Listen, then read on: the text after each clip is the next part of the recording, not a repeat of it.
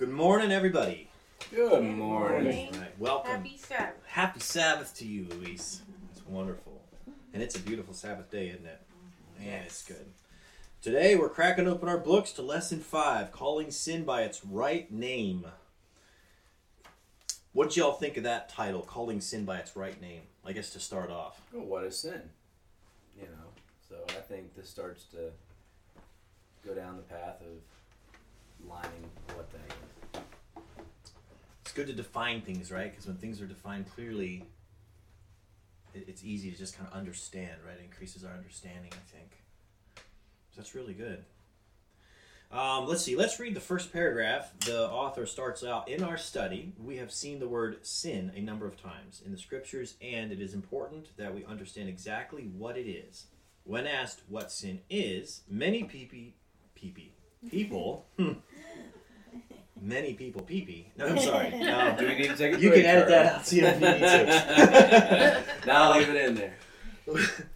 When asked what sin is, many people immediately think of 1 John 3:4, which in the older King James Version Bible says, "Whosoever committeth sin transgresseth also the law, for sin is the transgression of the law."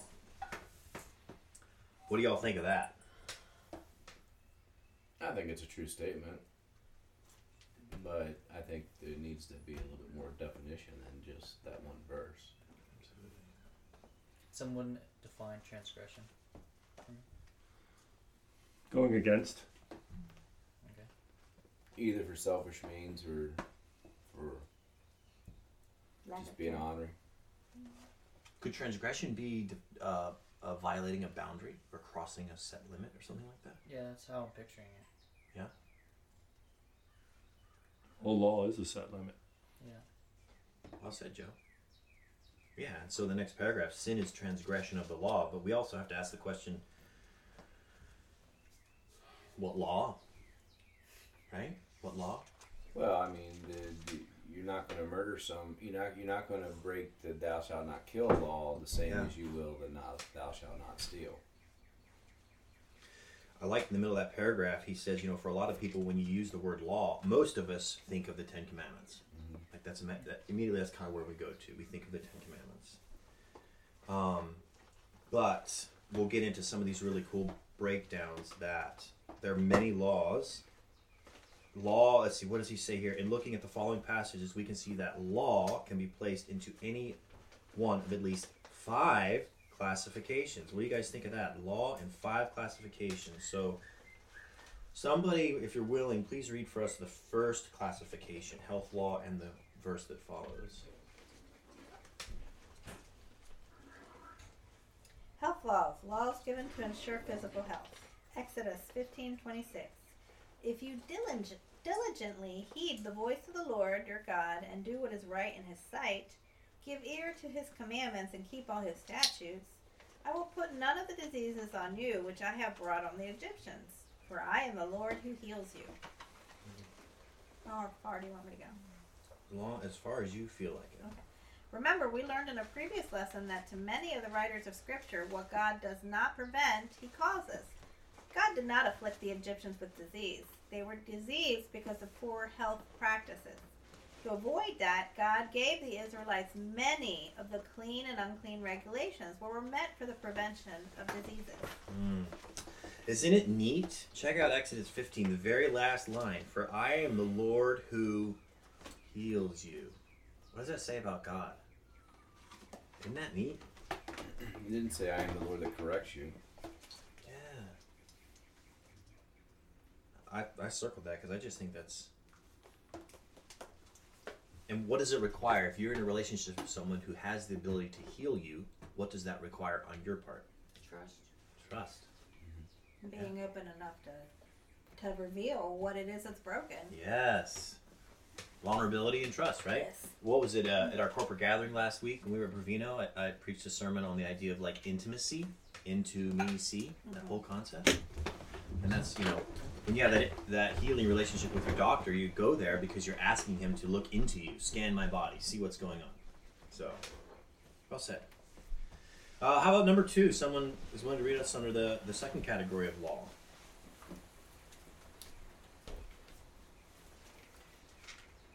Civil law. Laws given to govern civil society and act as a deterrent to crime. Deuteronomy 21:21. Then all the men of the city shall stone him to death with stones, so you shall put away the evil from among you, and all Israel shall hear and fear.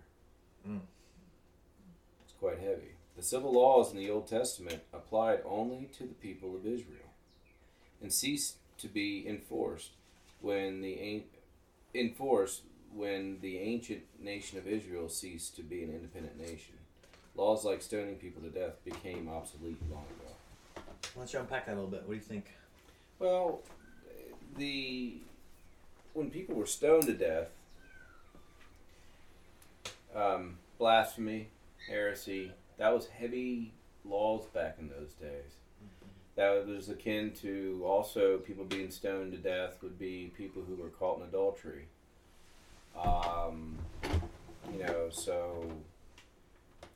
Those were the stoning crimes, I think.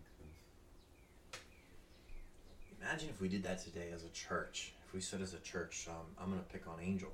So here's our brother Angel, and he's really, really struggling, and he's having a hard time. So after church today, and this is true, I've got a pile of bricks behind the house. Mm-hmm. So after church today, we're all going to pick up bricks, and we're gonna have a ceremony, and we're going to stone Angel. Red or earth bricks? They're red bricks, man. Like, how would that affect the rest of us, the rest of the community, in a situation like that? Because that's what happened in those days. Like, this wasn't just a stranger. This was your neighbor. Right. This was a person of the Israelite nation. And so after church today, we're gonna stone Angel. Well, it would desensitize you, right? In our society today, it's very hard to imagine a society like that. I mean, where we live here, there are places in this earth that would be normal. And life is cheap in those societies, whereas we value life, at least, and in some one way or another more than that. But it's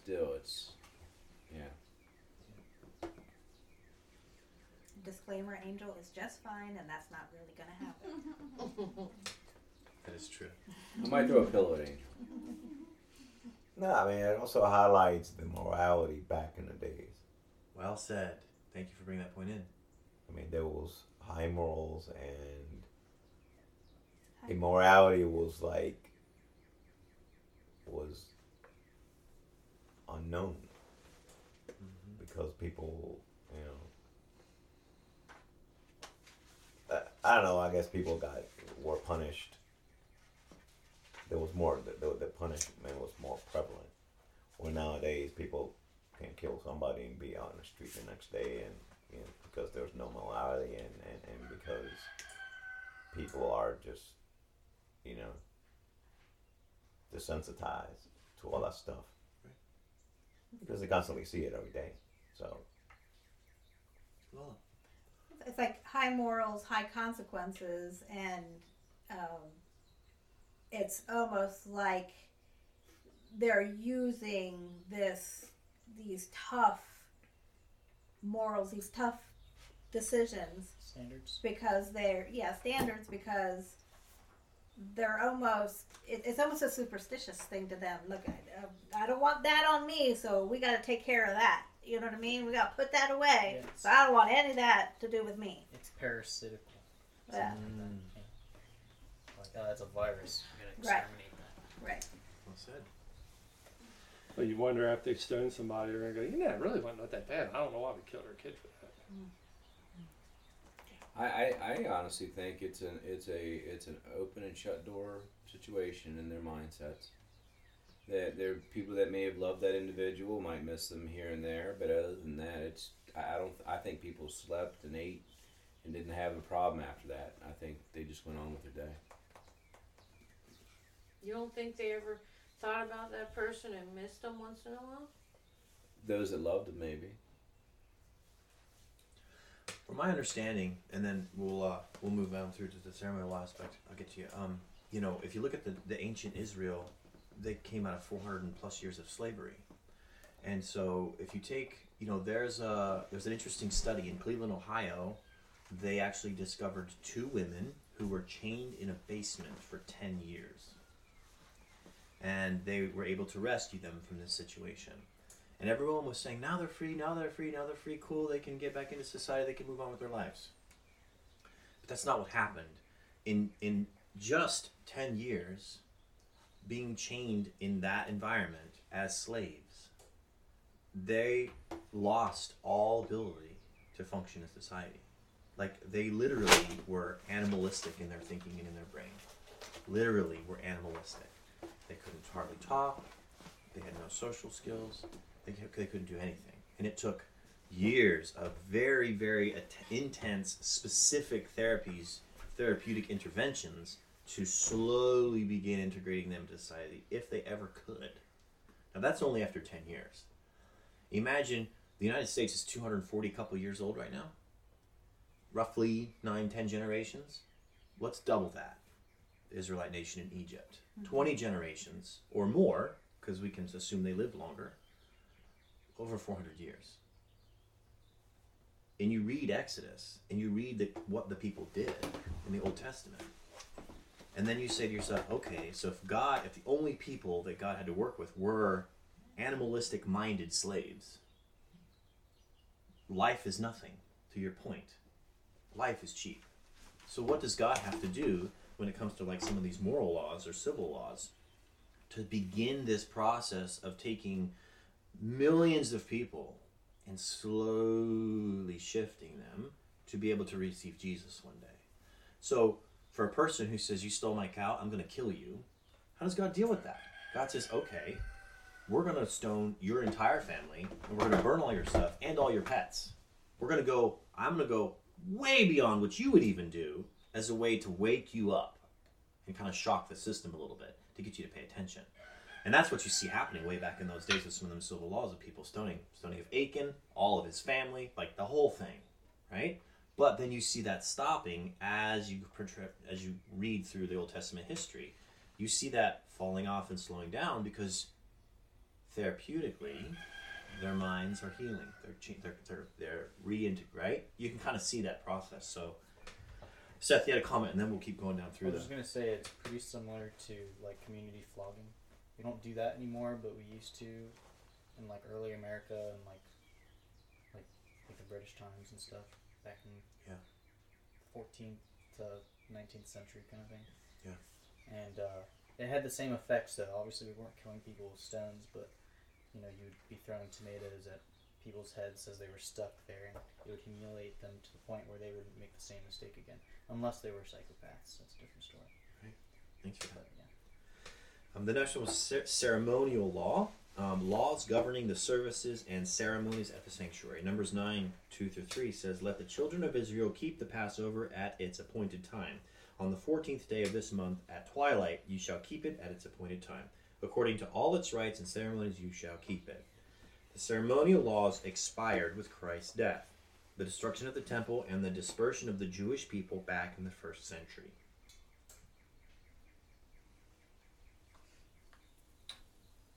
Any thoughts on that? If not, someone's welcome to just jump right into more. The synagogue that Harry was going to, they kind of implied that they would still be killing animals if the temple was still standing. And that sort of, okay, interesting idea. Right. I mean, I see in places in the New Testament that talk about, it kind of implies that they still kept the holy days. So. Yeah. Seth, you want to take moral law? Sure. Moral, right, law. Laws that can deal with individual behavior. Psalms 119, 172. My tongue shall speak of your word, for all of your commandments are righteous. Righteousness. Moral means right, doing the right thing. The moral law is an eternal, never-changing law.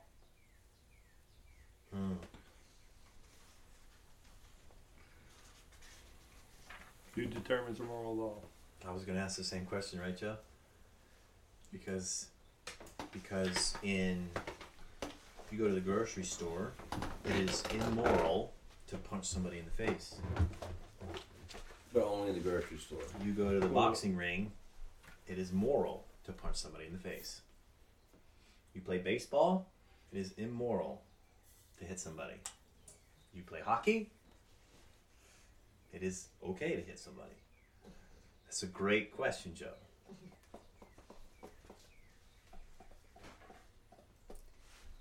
Moral and doing what's normal is a little different, I think. Can normal be immoral? Yes. Yeah. Like the stripper goes to the dance club and strips. That's normal for her or him. Like, 'cause, you know, but it's one of those things where it's like, but is that it's not a moral thing? Very interesting. But unfortunately, as we talked about here, talking about different rules, different periods of time, unfortunately, we also have leaders now who say that when people do something wrong, it's okay. And we have that today. We do. And so it's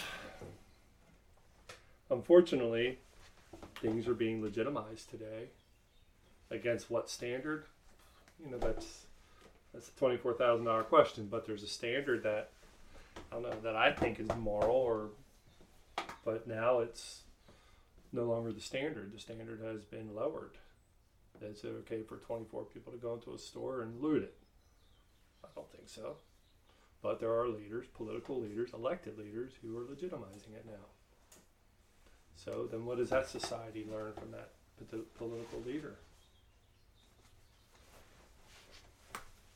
So moral code is, we could probably talk about that for about 6 years, right? Yeah. So moral code is one that's, then we start looking at the moral code of said denomination of Christianity or said denomination of any Judeo-Christian, or you look at levels of different, whatever religion people claim to have, spirituality, what have you. Well, it's okay for me to do this. And let's look at the laws of the idolic laws which are in place. Is it wrong to do this on a Sabbath? Is it wrong to do this on a Sunday? Is it wrong to do this on a Monday? There are some people who say certain things yes and certain things no, but then it changes. I mean, it all goes back to the only law that was ever spoken by God was the Ten Commandments. And when you look at those Ten Commandments, there's a lot of moral code written into those 10. You know, and it's just, if you look at every society that has functioned and still exists today, all those things listed in there are kind of wrong to do. There's laws against that. When you go to divorce law and there's infidelity, the person that was charged with the infidelity usually doesn't do well in divorce. The law is stacked up against them. Whereas you go and you steal, well, you get in trouble. You kill, you get in trouble. Things happen. But then you also hurt the people that love those other people, or the people that, that person's prized guitar gets stolen out of his bedroom. You know what I mean? It's like he can't replace it. He doesn't have any money. It's that kind of thing that, these moral codes, they're all around us. It's just, what would you not want to do to hurt your fellow brother? Let me speak to something, if I can, Mark, what you just said. The only law that God's spoken is this, is one of the Ten Commandments. Let me, if I can, let's put our scuba gear on and dive a little bit. Mm-hmm. The first law that God spoke into existence was not the Ten Commandments. It was the law of love at creation. And here's how I say that. When God created the earth, he created plants to bear fruit, bear seeds, bear fruit, bear seeds, this cycle. And then when he created the animals, be fruitful and multiply. And then he created humans, be fruitful and multiply and subdue the earth, cultivate the earth. So what he did is he created and spoke into existence the law of love, which is the principle of other-centeredness, of giving. And you see that in Genesis, chapter 1. And so he didn't specifically say, here's the law, but he's describing the function of the law in Genesis 1. And so he gave everything that he created this ability to operate in harmony with the law of love as he's describing this process should work. Be fruitful and multiply. Create. Be fruitful and multiply. Create. Cultivate. Grow. Fill the earth and subdue it, right? This constant circle. Fast forward a couple thousand years till you get to Exodus. And now he's dealing with the slaves who have lost all knowledge of this idea of law, of this. So he says, okay, we need to break this down in a much smaller format. And so he creates the Ten Commandments. And personally, I don't view the Ten Commandments as law. I view the Ten Commandments as a diagnostics tool. Much like the MRI is not law, the MRI is a diagnostics tool to reveal what's going on inside you. And so he's working with the Israelites, and he's saying, okay, this is revealing what's inside you. If you take your behavior, if you take your heart motives, and you compare it against this diagnostics tool of the Ten Commandments, this will reveal where you're at. This will reveal, are you operating in harmony with love, or are you operating in harmony with selfishness? So I think, I just wanted to kind of add that to what you said about that idea of God speaking. The first law that God spoke about, in my view, my opinion, was the law of love at creation. Oh, I didn't mean that God didn't Sure. speak before the Ten Commandments. Sure. But the only time he actually took the moment to speak to a multitude of people, Right. ever recorded, was probably more of a culmination of the natural laws he set in place Sure. at creation and such like that. And if you read the Ten Commandments, you might want to look at it like this, is like,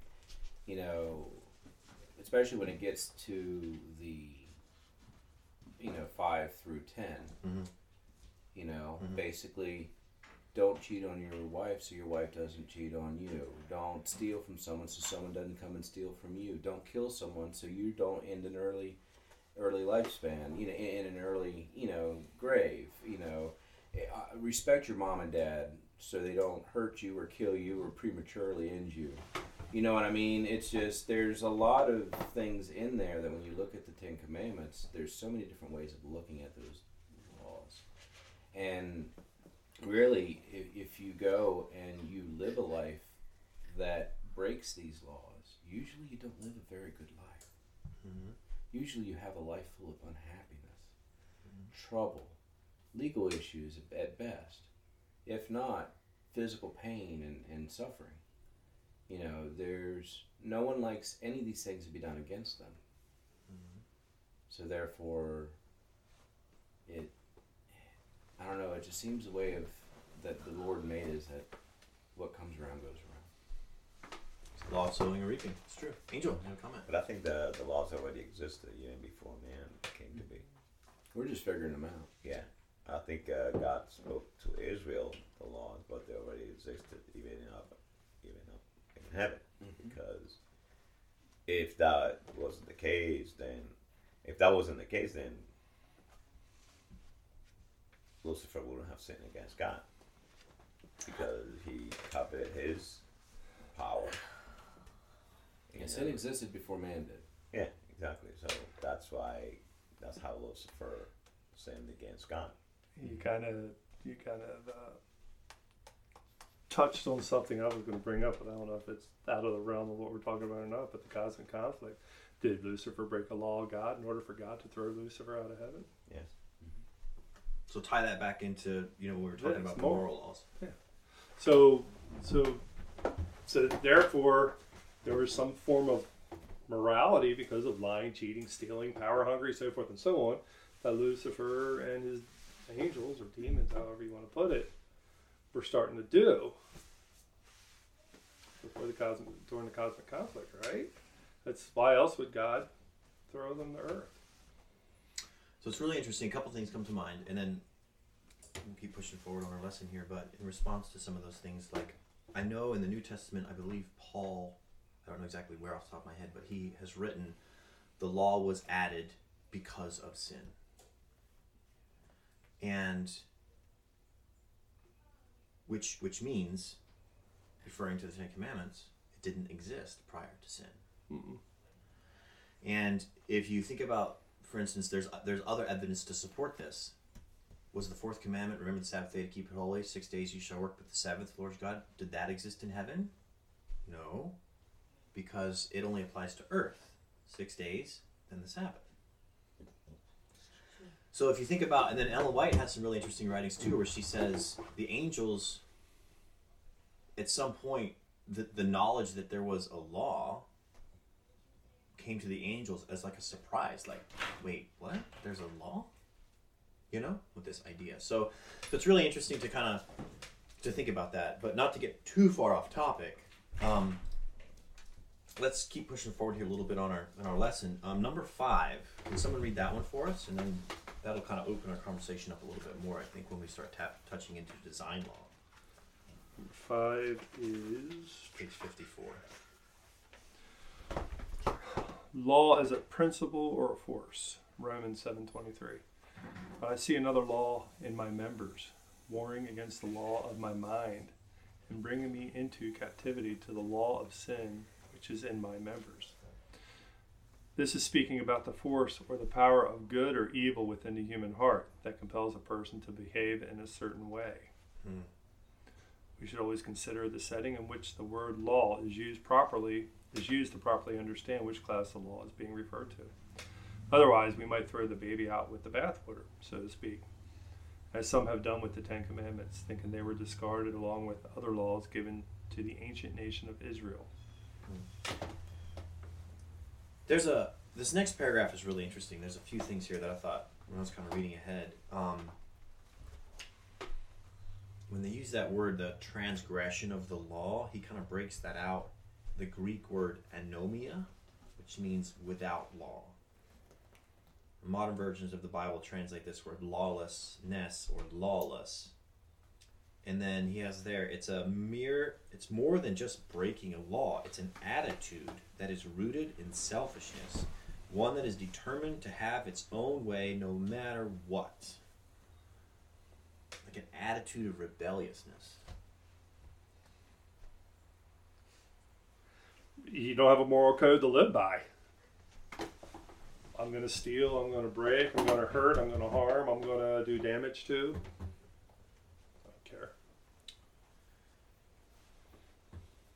And even more so, just, I think James, I read a little bit this morning in the book of James, it talks about, to him who knows what is right, but chooses to go against it anyway, to him it is sin, because it's revealing a rebellious attitude, just an attitude of rebelliousness.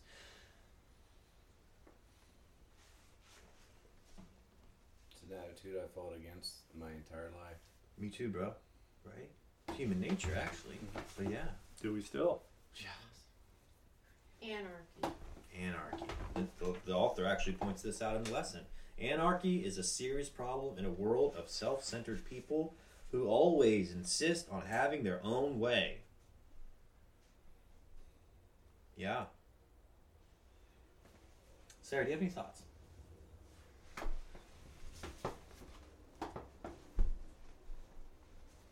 I just kind of see like this idea of, when the Ten Commandments were put together, right, versus like, it's not like there was no moral code before the Ten Commandments, right? Like, I see it as, when Bo was little, we taught him to brush his teeth, right? Like, we demonstrated that for him, right? Like, we brushed our teeth, like, we had him do it while we were brushing our teeth. But, like, as a parent, you soon learn, like, that's not enough, right? Like, because he's a child and he was, has a sinful nature, right? In those moments, so then you have to start putting together more specific guidelines, right? Like, okay, you're going to brush your teeth, and this is when you're going to do it, and this is how you're going to do it, and if you don't do it, this is the consequence. So, like, it's not like there was no expectation or law, right, that we brush our teeth before we made those rules for him. It was there, but then we went through and actually set out actual written, like, more specific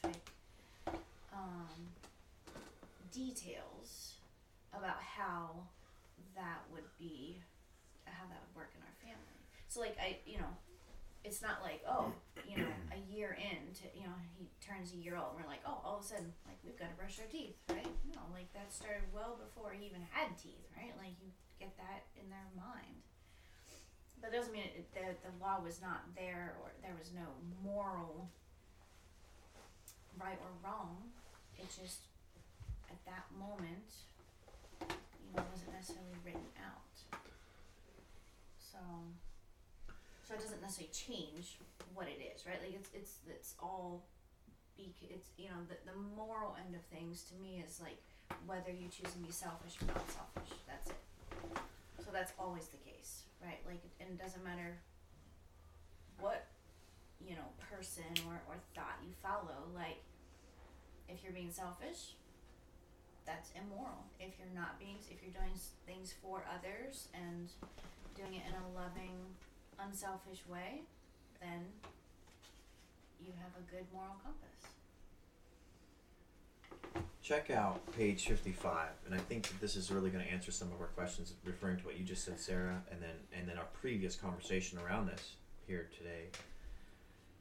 I'm going to read this paragraph, and then we're going to unpack some stuff. In essence, Moses was giving the people of Israel a hard time because they were being rebellious, they were being selfish. Deuteronomy 12, he said, man, look at you guys, you're doing whatever you want in your own sight, this is not good. Then later, Moses is recorded congratulating them because, hey, good job, you guys are doing what God commanded you in Deuteronomy 13, right? But then the following paragraph, the author asks, like, so why should we keep God's law? Why should we keep his commandments? Is it simply just because God's sovereign and he commanded us to, and we better obey it, or what? The bottom point of the middle paragraph, is there no better reason to keep God's law? We will begin to answer this by looking at 3 verses that tell us why God gave the law in the first place. So the author makes the point, right, that the law, in terms of 10 commandments, didn't always exist prior to sin. Here's the first verse, Romans 3:20. Therefore, by the deeds of the law, no flesh will be justified in his sight. For by the law is the knowledge of sin. By the MRI is the knowledge of cancer, or the herniated disc, or whatever's wrong with you. So let's just kind of keep that in our heads. According to this verse, by the law we know what sin is. Galatians 3:19. I referred this earlier. What purpose then does the law serve? It was added because of transgressions till the seed should come to whom the promise was made. That's referring to Jesus. What triggers in your mind when you hear this idea that Romans 3:20, that's Paul writing, same in Galatians, by the law is the knowledge of sin. Okay, that is, the Bible itself is saying that the 10 Commandments is something a little bit different than what most of Christianity, I think, believes it to be. And then 1 Timothy 1:8-9, there on page 56. But we know that the law is good if one uses it lawfully. In other words, if one uses it in the right way. Knowing this, that the law is not made for a righteous person, but for the lawless and insubordinate. The MRI is not there for the healthy person. It's there for the sick. Those in need of diagnosis, right? Angel, I can see your wheels turning, man.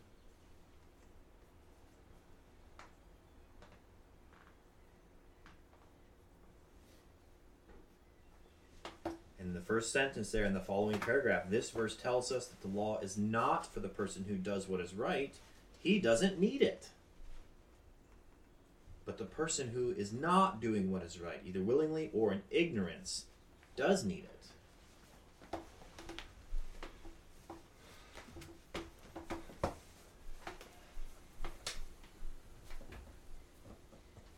Seth, it's right there. Unpack it. I was just going to say, everybody needs it at one point or another.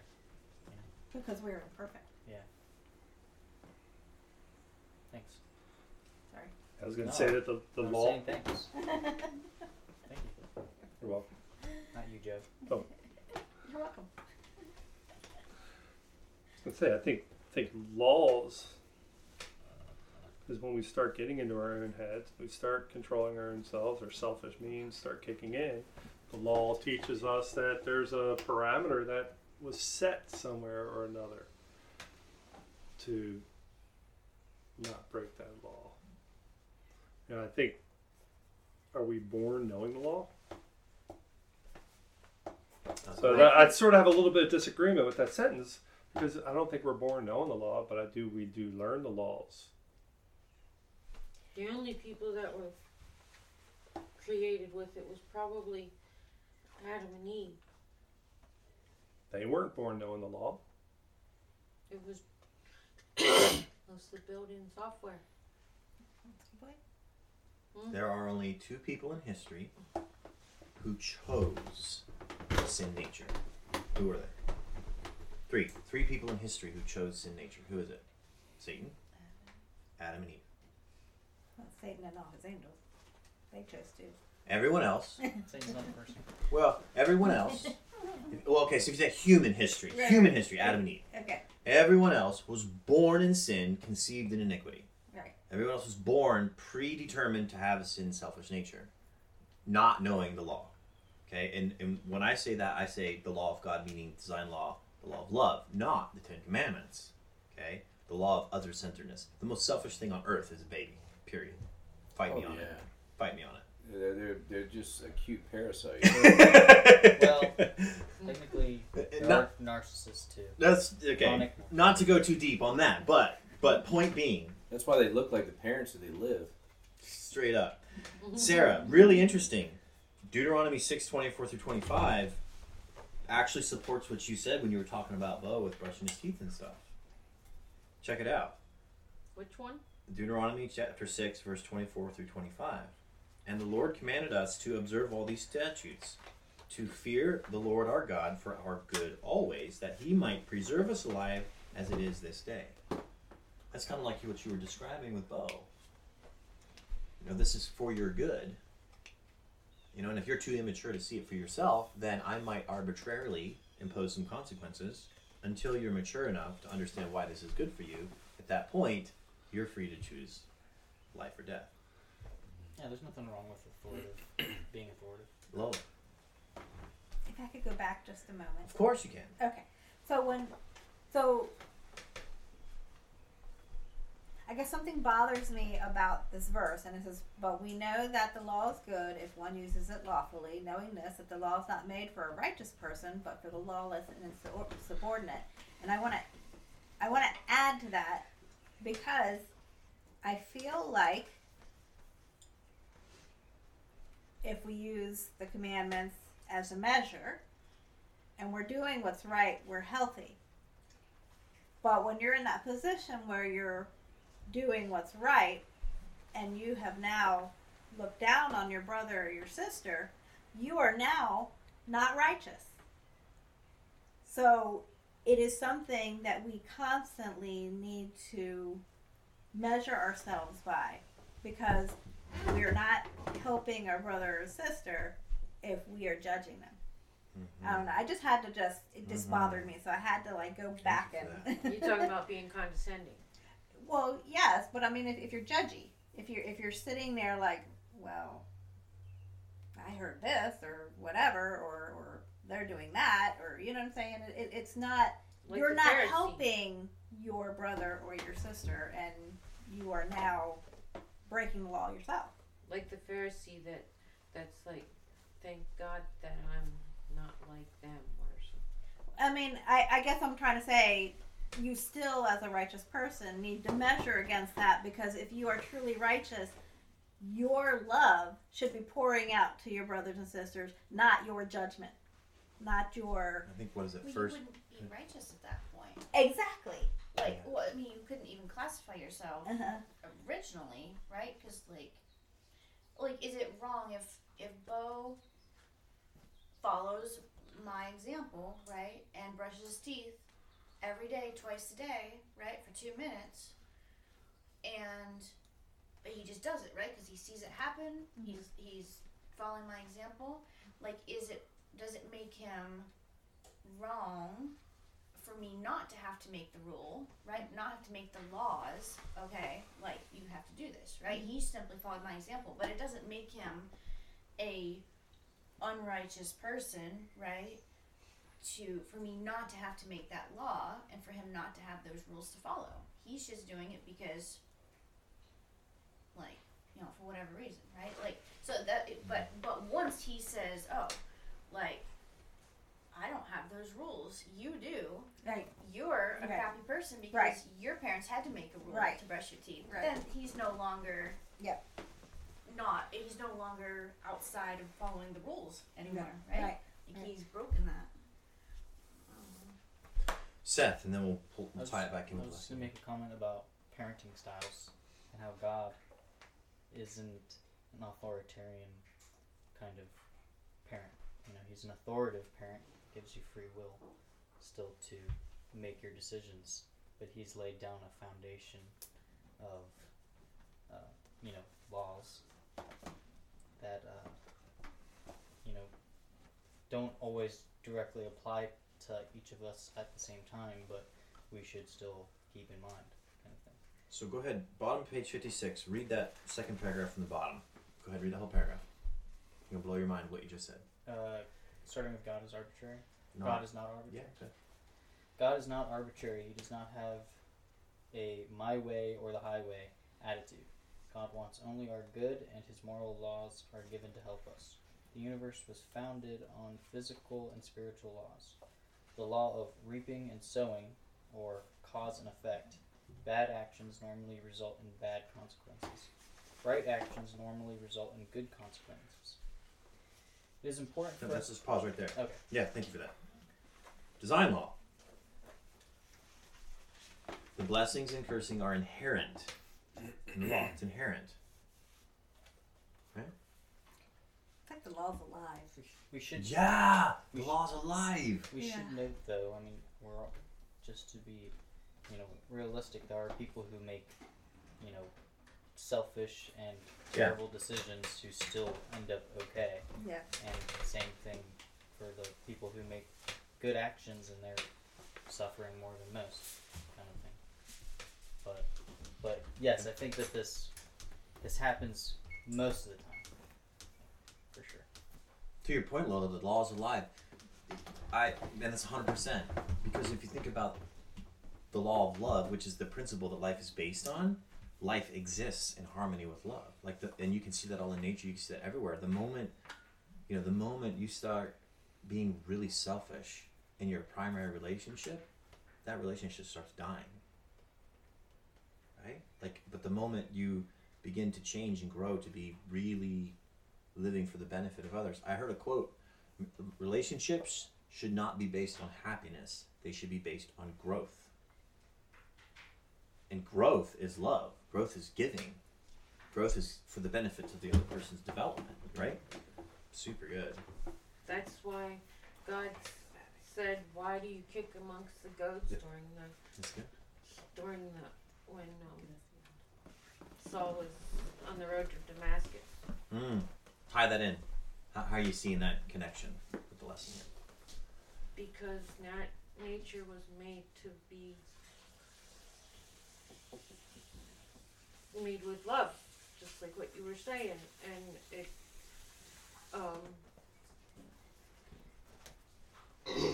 God made the world one way, and Saul was fighting it, Mm-hmm. and not to mention all the killing and stuff. That's not the law of love for sure. Thank you for that. Well, let's wrap up our conversation here, and we'll work through the last paragraph. Actually, bottom of page 56 and the first paragraph there on 57. And then I drew a line across my page there at Galatians 6, 7, and 8. And next week we'll pick it up right there. But he kind of goes into, it's important to realize that God's laws are expressions of natural principles rather than arbitrary rules meant to control us. And I think it's really important to consider, as we have been using my wonderful son, Bo, as a great example to understand this, that there are natural consequences to not brushing your teeth. But while Bo is growing, we may impose arbitrary consequences to help him learn. But then once he's mature enough to understand that, there is no need for those arbitrary things anymore. And I think that's a lot what is happening with God there. Continuing on, and because God's laws are expressions of natural principles, the principles themselves inherently have their own consequences or compliance or violation. There is no need for external imposed punishment under God's system.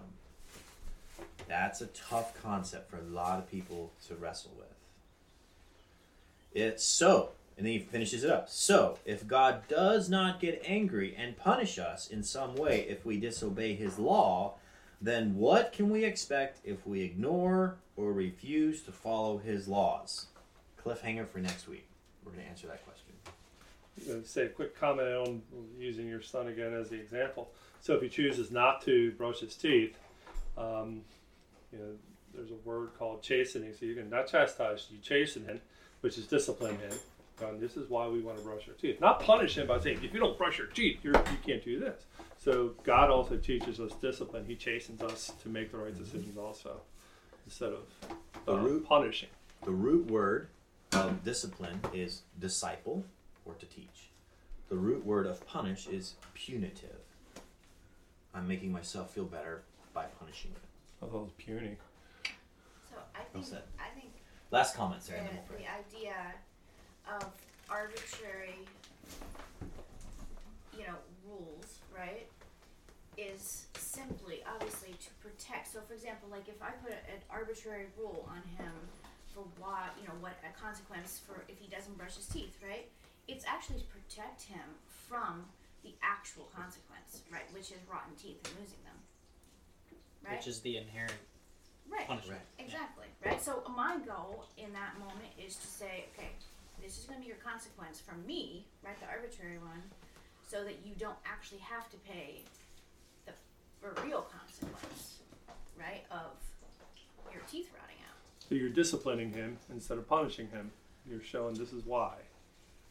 So that's Whereas you're punishing him, you can't ride your bike for 2 weeks But it's if the you don't same brush concept, your teeth. right? Like the law is there to show us that, okay, so if you kill somebody, right, like this is what will happen, right? You should not do this.